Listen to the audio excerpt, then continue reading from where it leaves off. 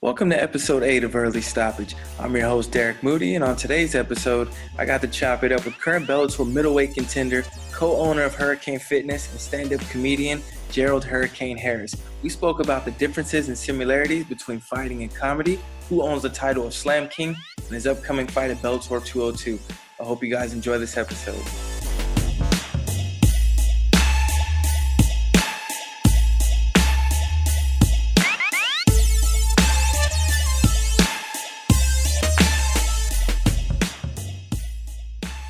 All right, joining me today is Bellator welterweight and middleweight contender, Gerald Hurricane Harris. Welcome to Early Stoppage. Yeah, man, that welterweight thing ain't gonna last long. I can tell you that right now. Yeah, I thought you were done with welterweight. Then you booked a welterweight fight. I didn't book nothing. They booked me at welterweight, man. But what can you say? They did me a big favor because I wasn't supposed to be on this card. I just signed with Bellator, and they kind of hooked me up, you know. They hooked me up, you know what I mean? Because I was a little disappointed by being on the undercard, but honestly, I wasn't even supposed to be on the card. So I'm like the featured prelim, and hey, if I put on a good show, they'll put me in the what's the name on the main card. You know what I mean? So how did they get you in there? Is it because it's in your backyard? It's in Oklahoma? Yep, man. It's a couple hours away from Tulsa, but it's in my home state, man. People are excited for me to fight in a big organization in my home state. It's gonna be. I have a huge following in Tulsa, where I'm from, Oklahoma City. You know, I got people that's fans from high school wrestling, so they're gonna be in the house, man. Hey, y'all, shut up! Damn. Sorry, kids. How many kids you have, by the way? 6, 7? We got 8 altogether. Okay. 7 kids and 1 on the way. Hey, babe. And 1 on the way? Yeah, 1 on the way, man. Come here, babe. Putting in work. Come here. It's a boy. Baby's actually name gonna be Kevin Dwayne, named after Kevin Hart and Dwayne The Rock Johnson. Okay. I feel you on that. I just want 1 retweet. That's all I want. All right. Then we're gonna change his name. Now, since you brought up the comedy, let's stick to the comedy. Now, how'd you get into it? How'd you get into doing stand-up comedy? Like most comics, I was funny in high school, and then I actually attended a comedy show. The first comic I saw live was Earthquake, and I think I almost threw up laughing. He was so good. Earthquake is the reason why I got into comedy. I just wanted to make people feel like that. He made me forget everything that was going on in my life. So I took it upon myself to go to a comedy club the week after. And then the week after that, I was on the stage, and I've been on the stage ever since. I was 20 years old when that happened, 20 or 21. So I've been doing comedy almost 18 years now. Oof. Yeah, I remember watching Earthquake on Comic View back in the day. See, I saw him before that, man. Well, no, it was actually after, but man, he was so good. He just connected with the audience. His nickname was definitely perfect for his style on the stage. I mean, he's still good though. He found a way to reinvent himself because not too long ago he was on Everybody Hates Chris. My wife got me tickets to see Earthquake on my birthday. We drove to Dallas in one night, man. It was pretty cool. Oh, that's cool. What can you tell me about the first show you ever did? Oh, man, it was packed. Well, Amateur Nights, I was tearing Amateur Nights up because there was no real strategy. My first big show, I did okay. I wasn't ready. I didn't know what a headliner was. I just got up there and told like maybe 8 jokes and got off stage. And then after that first time where I kind of bombed in my first headlining gig, I really put some time in. I started writing jokes. I started practicing. And then my second time I had my stand-up special, I sold it out and I got a standing ovation. So I got VHS tapes of my comedy shows. That's how old my stuff is. So VHS, I mean, you old when you got a VHS tape. You got to put it in a VCR. That's how long I've been doing comedy. Now, when you first got on stage, did you have the same nerves you have like as entering the octagon, or is it a different set of nerves? It's the same as wrestling and any performance. Singers, it's just different risk. The scary thing about comedy is you can't tell a really good joke and get off the stage. You can't tell a really bad joke and get off the stage if you're getting paid. Fighting or wrestling, you get pinned or knocked out, it's over. In comedy, imagine being in a wrestling match, you get pinned and you still got to keep wrestling to do. That's what it feels like. So if you tell a bad joke, you got to stay on the stage, man. You got to work So your way through it. you gotta, hey, man, it is the hardest thing I've ever did in my life. I get booked the headline. That's 45 minutes, man. 45 minutes on stage. And it's like you gotta hit them in the mouth as soon as you come out. Now, how often are you doing stand-up comedy? I don't do it a lot now, a couple times a year because I'm focused on fighting and my wife and I run a gym. But I'm waiting on an approval from Comedy Central to get my own 30-minute special. So that's what I'm focused on right now. How long have you been in talks with Comedy Central? It's been a couple months now? Since December, I submitted my video. They emailed me back and said we'll find out in June. So Adam Hunter's the one who hooked me up. Adam Hunter hosted my last stand-up comedy special called No Filter. I could tell you right now that was the best performance I ever had in my career. From top to bottom, it was almost a perfect night for me. And Adam Hunter just happened to be there to witness it. So it was really great. And hopefully Comedy Central picks it up and I get to do it, and I guess in California. It's 45-minute stand-up, but they keep a half hour. You know what I mean? I'll chop it up a little bit. Yeah. That's a pretty good transition. So it seems like you already have a path for if you ever decide to exit MMA, you already have something else lined up. Yeah, I mean, fighting ain't going nowhere. Me and my wife run a gym, so that's my main income is the gym. The comedy's kind of extra. Now, if I get this 45 minutes, this 30-minute special with Comedy Central, let's see where that takes me because, man, one good stand-up special can land you movie roles. I can mess around being Medea Part 8. You know what I'm saying? So I'm just gonna ride the wave when it comes. Now you've retired a couple times. One time for what, 3 years? One time for half a year, I believe. The first time I retired, I was going through a divorce, fighting for my kids. After I got beat by Josh Berkman, I came home and all my kids were gone. It was just, so I just stopped fighting. I took a little break, and then they called me to fight Jorge Santiago a year later. If you didn't notice, after I lost to Berkman, I didn't fight for a year. I don't think it was a year. And then he tore my MCL in that fight too. So after I beat Jorge Santiago, I was still single, no kids, going through court, divorcing. I had just filed for divorce that year. So I wasn't even thinking about fighting. And I'm like, man, I beat Jorge Santiago without even training. I was like, this is dangerous because he's one of my most dangerous opponents. And I just took a break, man. I knew I was coming back, though, the first time. The second time, I got on the Ultimate Fighter 25, and I was just, man, I don't know. I don't even like to use the word elated, but I was happy as hell. It was a comeback season. I was in the best shape of my life. I could have whooped everybody in that. And nothing against them, I would have beat everybody in that house. You know what I'm saying? Jesse Taylor's good, but I'm kryptonite to him. Heavy hands and good takedown defense. You know what I mean? So, and he ended up winning. Everybody knew he was going to win it once I got out. I was one of the number one picks. So I tore my Achilles tendon the day before flying out, and it's been downhill ever since. The UFC never responded when I called or emailed and told them I was healthy. They just kind of act like they didn't know me, man. You know, it's kind of discouraging. I was so blind and I was so tunnel visioned on the UFC that I didn't see Bellator and World Series and all those other places. So I finally got the call from Bellator. It was last minute, but I said, you know what? This is the only organization I haven't fought for. And I don't need a big build-up in 8-week camp. Let me just go in there and try to knock this dude out. You know what I'm saying?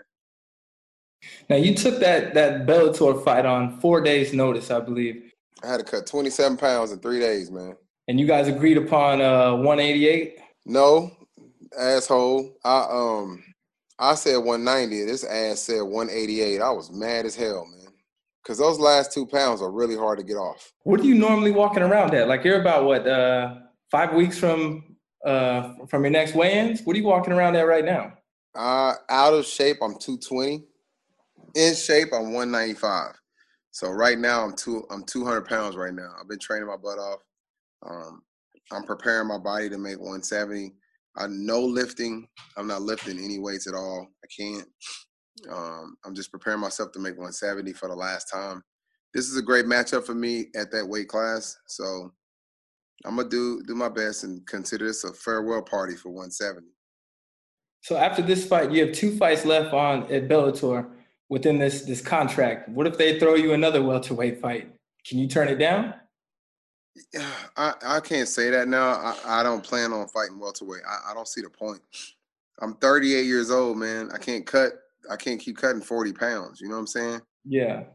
Me going from 200 to 185 is different than me going from 200 to 170. You know, it's just like, I don't know. It's almost like, hey, let me take this hot knife and poke you with it. You know, it's how it feels when you're cutting weight. You know, you can go for it hurts, man. I don't feel a difference. I physically and mentally feel better at middleweight. And if an athlete tells you that, you should listen to your athletes. Everybody says, oh, you should be. No, you don't know me. You know what I'm saying? Where you at? Telling me where I should be. You know, people telling me what weight I should fight. They're not here with me and eating these small meals and running every morning. And they just want to see me weigh in and fight. So I'm a better fighter at 185. After you took that 3-year layoff, your first fight back was against Aaron Cobb. He missed weight like big time. Did you take that personal? 44 pounds. No, I wasn't even pissed off. That Slam looked pissed off. Hey, man, that's how I am in the zone. The thing is, man, what pissed me off is that I was a headliner. I had to fight. It's funny because after that fight, DJ Linderman hit me up and goes, yo, bro, why'd you fight him and you didn't fight me? I said, first of all, you're like 6'3". You used to be a heavyweight, and you were coming down to middleweight for the first time ever, and you were 10 pounds over. So, no, I'm not fighting you because you're going to be he was 230 the next day, dude. I was 193 pounds the next day when I fought Legacy. I fought Eric Davila. I said, the dude I just fought is a former 70-pounder that put on hella weight to 220. And that's what he weighs. You know what I'm saying? I knew he was short. He was about 5'8". I said, I can handle that. But you, DJ Linderman, he's a heavyweight. You see him now? He's like 250, 60 pounds. I'm not fighting some dude that's about to grow that big. So I know how to choose my body. I don't agree with guys fighting weight. I mean, missing weight, but I was stuck between a rock and a hard place. I'm the headliner. I sold $10,000 worth of tickets. I literally had to, if it was Linderman that night, I would have had to fight Linderman, but I would have made him come in the next day at like 95 again. Now, when you fought within the UFC, you had 3 straight finishes, lost a unanimous decision. What led to you leaving with the 75% wins? I'm going to say it was my manager because me and my manager, I found out my manager was a crook. He was stealing money and all kind of stuff. I don't know if he got into it with Joe Silva, but Joe Silva just said that we're out of there. He used me as a sacrificial lamb at the time. I don't think I ever fully mentally recovered from that cut because to me, I know life isn't fair, but you shouldn't use humans as examples. You know what I mean? I was like a lab mice, and they cut me. I didn't deserve to be cut. Come on, man. I've seen guys go 0-5 in the UFC and not get cut. And then they use your popularity against you, but they control your popularity. We don't have a foundation like NBA, NFL players. We don't have a draft. We don't have a college sport. If MMA was in college, it would change the game. You understand what I'm saying? We don't have nothing. We got to win 8 shows on 8 local fights and then get in an organization and try to become famous. How many people you know became famous in the NBA? They didn't. They were famous before they got to the NBA, in college or in high school. Yeah, we knew about LeBron in high school. Everybody. I heard about Steph Curry when he was in college. I heard pretty much every breakout athlete I know in other major sports. We knew them before they got there. You know what I mean? Imagine watching a basketball game. You go, oh, that guy's good. Okay, so what? But then you go, oh, he went to North Carolina and they won a national championship. The guy has a story behind him. MMA fighters don't have a story behind them. Nobody gives a shit about your video with your kids and showing you working. And that stuff don't draw people in, man. They see that all the time. What draws them in is you need a story behind you. No, I agree completely. You've dealt with 2 majors, Bellator, UFC. How would you compare Dana White and Scott Coker? I don't know Coker enough to compare him. Dana's cool. I mean, he's like some don't. I mean, he is who he is. He's a millionaire. So I did notice that a lot of people don't like millionaires, and I did also notice that a lot of millionaires don't give a fuck. So that whatever they're doing is right, whether you like it or not. So we don't always agree with what he says or does, but at the same time, look at the man. He was with the organization when it was only worth, $2 million. He turned into a $1 billion company. Nobody can take that away from him. I wouldn't call him the Don King of MMA because Don King's a crook and Dana's not a crook. He's just set in his own ways. He's the man, though. He's the face of MMA. I don't care what nobody says. But anybody that built something, he's like a parent of MMA. It's like you grow up and your parents talk shit and you try to talk back and they're like, look, I had you in diapers. And that's how Dana White, he had MMA when it wasn't shit. Nobody wanted it. And it couldn't get on TV and it was trying to be banned. Now everybody wants to be a part of it and they're trying to tell them how to do it. You know what I mean? So I ain't got nothing against the dude, except for when he cut me, ass white. What was the process like when you joined Bellator?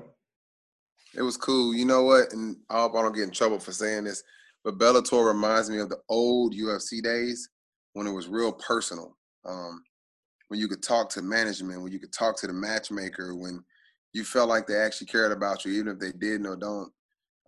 It feels home. I can't believe I wasn't there anytime sooner. I'll tell you one thing. I've always been cautious of Bellator because Bellator is just as hard, but it doesn't have the notoriety. You fighting these Russians and these Brazilians, and these guys don't have big names. People assume that. Look at Marlon Moraes, right? Right? In Bellator, he could win 80 fights in a row. People are like, he's a bum. He ain't gonna never fight nobody. And look what he's doing over there in the UFC. You know what I'm saying?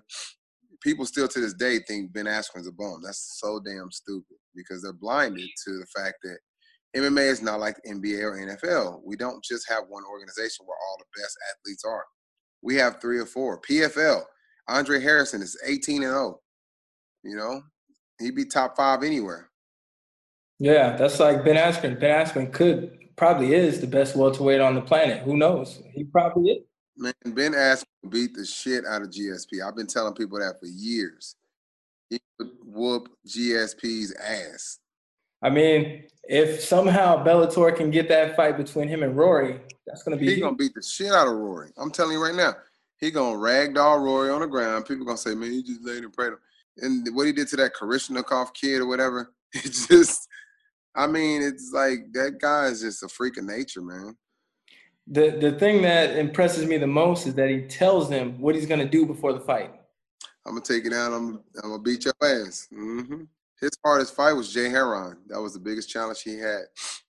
Yeah, I agree. Jay Heron's had he put some pressure on a lot of fighters. Jay, it's a bad matchup for Ben. A guy like me is a bad matchup for Ben. Athletic wrestler, hard to take down, heavy hands. That's all it was, bad matchup. But overall, Ben's a better fighter. Of these 3, which was your favorite slam against? David Branch, Aaron Cobb, or Matt McKeon? Who'd you like slamming the most? I like slamming McKeon the most because he talked to me about slamming. So I was kind of glad he got hurt, just to be honest. I don't like the dude personally ever. He still talks shit after the fight, just whatever. Aaron Cobb, it was the most exciting slam I ever had in my life, but I felt bad for the dude because he was a military veteran and he's not in the right mental state. He was a small 170 lean guy and he came there a big old fat heavyweight and he just, I don't know. I just hope that he gets better. I think the Aaron Cobb slam is like entertaining and funny and all that, but I really felt bad for the guy. You know what I'm saying? We hung out after the fight. Now, David Branch is my favorite because of the situation. It was my first UFC big event. I was on a Brock Lesnar card, and I got knocked out of the night. But, man, that was even right now I'm getting chills thinking about slamming the dude in MGM Arena. Like, come on, man, don't get no better than that. The fight before the main card, like, I don't know. It's cool. I definitely going with Branch, man. All right. You might be biased because it's you, but who do you think has better slams, you or Rampage? Rampage has the best slam of all time. He slammed Ricardo Arona. Nothing compares to that. I think I have the most slam finishes. So he did pass me the torch as a slam king, but I have the most slam finishes. So he has the best slam. I have the most slams. Let's just leave it at that. I'm not doing a LeBron and Jordan comparison right now. Now, are you a Cleveland fan? Because I know you went to Cleveland State. Yeah, Cleveland State. I was actually hosted a party and LeBron came to it when he was in high school. But I'm a Cavs fan, man. And I don't even have teams that I'm a fan of, but I watched the Cavs go from – I used to work at the Cavs arena where they was giving away tickets. Like, they were begging people to come to the games. They was bringing in busloads of senior citizens and kids, and you could lay down in the rows. It was just crazy. No, literally, you could walk in the game. You could walk on the court. You could shoot around with the players for the game started. It was bad. They sucked. You know? And then they got LeBron, and everything changed. I mean, it was overnight. Dude's amazing. I mean, he stuck to his word. He brought Cleveland a ring. He brought him a ring, and if he leaves, so what? They should wish him farewell. Like, come on, man. You know, if he leaves, I can't really blame him because the team's playing so poor. He puts up 51 points, and they don't win the game. Yeah, you can't blame the dude for leaving. Like, who are they going to draft? They made it to the NBA Finals 4 years in a row. They're not going to draft anybody. A 3. That is not going to be able to draft anybody. So I think he should go to LA. Go to the Lakers. Oh, man, that'd be amazing. There it is. He'll go to the Lakers. He'll play till his son gets drafted. And then when his son gets drafted, he'll go back to Cleveland with his son, and he'll play 1 year with his son, and they'll win a championship. He'll be like 45, but they'll do it. Mark my prediction. How his son, 13 or something? He's something like that. He's big. I know LeBron ain't going to, bro. That dude, he going to play for a long time. I mean, he's never had any injuries. I can't do it, man. Don't be jinxing LeBron, man. I'm talking about no damn. Now back to your MMA career. You're facing back-to-back undefeated fighters and signing with Bellator. Is there any added pressure fighting someone with no losses? I don't have no pressure, man. I'm really at the point where I just want to knock motherfuckers out, like, straight up. I'm not bullshitting. Like, I had a long talk with my friend. Like, man, we've been getting by too long, getting these wins. I think my injury slowed me down a lot. A lot of people don't know I broke my hand 3 times, tore my MCL twice, fractured my sternum. I tore my cornea. I can't even think of all the injuries I got. Anything else? Oh, torn Achilles tendon. So it built some fears. You know what I mean? I was afraid to throw my right hand because I broke it 3 times. I was afraid to, take a leg kick because it got torn. My MCL got torn. Like, I started fighting scary, and I started getting decisions. And then when I came out of retirement the first time, I got that attitude back. Like, when I first started fighting, I want to get this over with. I want to go home. Like, imagine in comedy if you could tell one good ass joke and then that's it. You ain't got to do the whole 45 minutes. That's what I want to do. But I'll tell you this, man, when I'm on stage telling jokes and I tell a really good joke, the time goes by so fast, man. It goes by so fast. So, but it's nothing like a pin or a knockout. It's over and you get paid. This will be your 4th fight out of your last 5 in Oklahoma. And I think it's his first fight in the States. How does it feel fighting in front of your home crowd so often?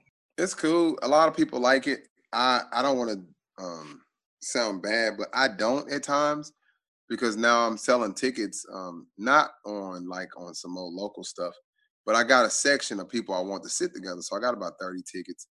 And selling those alone is just a headache, man. People don't got the money. They're going to bring it later, hold my seats. What time? And when you fight locally, they think that you're a promoter too. What time does it start? Where is it at? I'll be like, bitch, use Google. Like, look it up. Shit, Bellator.com. Like, leave me the hell. They will text me what time the fight start. I text back, Bellator.com. Like, every answer. I'm actually going to have to look up the question that you asking me. So when I fight out of town, man, I just cut my phone off. I only talk to my wife and I chill. So it's a little. What was it like fighting in Japan at Dream 17? Man, that was crazy, dude. That's probably the most fun I've ever had in my life. I brought my coach over there. His smart ass calling everybody Chinese in Japan. And he's just funny. He hood as hell. But I'd always wanted to go. I want to go to every continent. That's my bucket list. And definitely wanted to go to Asia. So Japan was pretty cool. I've been to England. That was fun. So Europe's off the list. I think I'll pass on Antarctica. So Japan was like amazing, dude. I mean, the culture. The thing about Japan I like is when I went to the Bahamas, it was all Americans and a bunch of foreigners selling us stuff. But when I went to Japan, it was just Japanese culture everywhere. You know what I'm saying? That's my mom in the background. Yeah. Yeah, tell mama, here, bring over here. Hey, you gotta see how loud my mom is. Hey, mama. Say hi. I'm on a podcast. Oh, that's what she just told me. I was getting ready to hang on. Are you on the radio? It's live right now, mama. We recording. I gotta get off here. Okay, all right. I'm gonna go and I'm gonna listen to you on 105. No, mama. It's a podcast. He's recording it. I'll have a link later. I'll show you, okay? Just say hi to everybody. Bye. All right, gotta go. Okay, man. Love you. I love you too. Okay, bye-bye. All right. I'm a mama's boy. Man, I got a big old family. My wife got a big family. We have 8 children. 2 of them are stepkids. And I had 4. My wife had 2. And then we had 2 together. So my wife and I, we met and got married in 2 months. And we found out she was pregnant on the wedding day. So it's cool. Yeah, man, I love her. She's like great for me. I've never been in a good relationship for my entire MMA career. So this really helps me out a lot to be with her and fighting at the same time. So she makes a huge difference. You guys run the gym together, right? We run it together. It's called Hurricane Fitness. We're co-owners. I'm the head trainer, and got a guy named Kenny Spotwood who helps me run it, and a guy named Chris. He's a fighter, so he's pretty cool. Okay. Is there anybody in particular that's helping you out with your camp? No, till now, still so. Mentally, I talked to King Mo. He's like a mentor to me. I may be going to AKA next week in California to train with Daniel Cormier and those guys, Kyle Crutchmer. But I just kind of do my own thing. I'm old school. Like, you remember when Ali used to box? He didn't go to super camp with a bunch of other boxers. He just brought a bunch of guys in to train with him. And I've got about 20 guys to train with me. And they come from out of town. They in town. And we all throw down together. We're all champions. I got world championship kickboxers in my camp. I have a real quiet camp. A lot of people don't understand when I was fighting in the UFC, I was training in the hood. Like, I was in the hood for real. Pit bulls outside. We only had 3 dudes in our camp, and none of them was MMA guys. It was me, a football player, and a boxer named Alan Green. That was my camp. And I would go roll with these guys at random gyms, and I just worked on my hands. So I've always built my camp around me. Those 3 guys turned into 20, you know? Man, you were successful during that UFC run, 3 out of 4. There was a kid that was 5 years old when I started fighting, and now he's in my camp. His name's Corey. He's awesome. He's a 19-year-old college sophomore. He has, he's about 6'3". You know, how do you imagine a kid that used to watch you fight grow up and now he's in my camp? Is he going to enter MMA? Is he already trying to sign promotion? He's training. He's tough too, man. He's built like John Jones. I think he's 6'3", 6'4", maybe 200 pounds. He's a big old long dude. And I'm going to pass the torch, man. I probably got 2 or 3 years left of me of fighting. And then I want to buy a home and buy a gym. And that's literally all I want to do. After that, I'll be financially stable enough to survive off whatever we bring in. I don't want to be rich. I just want to buy a home and I want to buy a gym. Definitely doable. You already got the gym. Yeah, I rent now. Rent kind of takes all the profits. So I want to buy a building. I want to invest, basically. You know, when I was in the UFC, I wish I would have spent my money wisely, but I didn't. And I'm going to do that this time. And Bellator is giving me the opportunity to feed my family. And that was why I retired. To go back to your question earlier, I was only making a couple $1,000s at local fights, man. It was just, and the fights are just as tough, man. They're freaking hard, you know, these unknown guys. And I just like, babe, I told my wife, I said, I don't want to do this anymore. I said, I'm training my butt off. I'm fighting these hard-ass fights. I said, I wasn't even selling tickets when I was first started fighting. Now all these promoters have this new idea where everybody's got to sell a certain amount of tickets. And it's really fucking annoying because it's hard for us to train and fight and try to sell tickets. It's really hard, you know? Too much to focus on. Well, you call a promoter for a reason. I understand amateurs selling tickets, but pros shouldn't have to sell shit. That's just how I feel. On July 13th at Bellator 202, you're going to face 19-0 Yaroslav Amosov. What do you think he brings to the table? I mean, have you seen any tape on him? He's done every fight in Russia. Yeah, we've seen tape. I mean, he's tough, but everybody is 0-0 when we step in that cage. Nobody gives a shit about my 20-something wins. I don't care about his 19 wins. All I know is he ain't fought me yet, and I ain't fought him yet. So we got a really good game plan. You got to have a plan A, B, and C. But I don't know. I don't think he's ever fought a dog like me, man. It's about to be something else. So, and he's a young lion. So I mean, you can go either way with this. You know, sometimes the young guy gets in there and put in, you know, like a Yair versus BJ Penn. But BJ Penn had been far from past his prime. I don't feel like I'm past my prime. I don't feel like I'm slowing down. I feel better than I did when I first started fighting. I do got one last question. When you fought Rafael Lovato Jr., going into the fight, I was like, okay, Gerald, you know, Rafael's not so good on the feet, on the ground. Yeah. He's a nightmare. So I thought we're gonna see some slams, maybe some big shots. Stay away from. I didn't want to touch him at all. I was like, I'm not gonna grab him. I'm not gonna shoot. We finna straight box it out. And if you watch the video, I knocked him down and he grabbed my wrist, and that was all she wrote. We were dry. Because it looked like as he hits the floor, it looks like you went down. I was thinking, no. No, watch it again. And when he goes down, I hit him with an uppercut, and as soon as I hit him with an uppercut, he grabs my wrist and literally pulls me in guard. Even my coach said the same thing. I said, man, what the hell is like going in this guard? He said he pulled me down from the ground.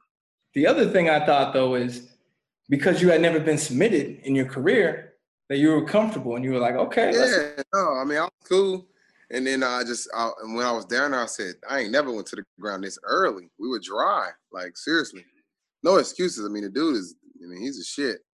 But it'd be a different fight if it was second round, you know. I wouldn't have been as damn dry. There was no sweat, nothing.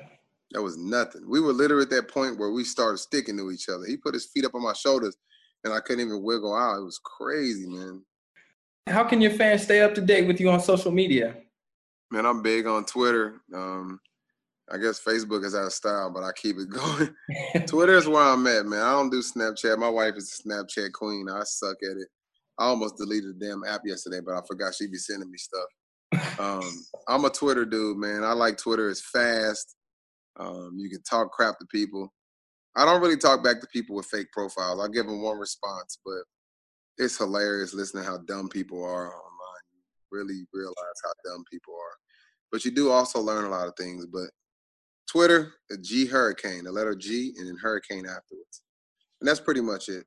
All right, man. Well, I appreciate you being on Early Stoppage today, and I wish you the best of luck at Bellator. Hey, man, appreciate it. Let's chop it up maybe afterwards. I mean, this is a good fight, and let's follow this journey in Bellator, man, because my goal is to get get this middleweight division going. All right, man. Take it easy, brother. Yeah, you too. Okay, that'll wrap up today's episode of Early Stoppage with Gerald Hurricane Harris. I hope you guys enjoyed it. Catch you next time. Peace.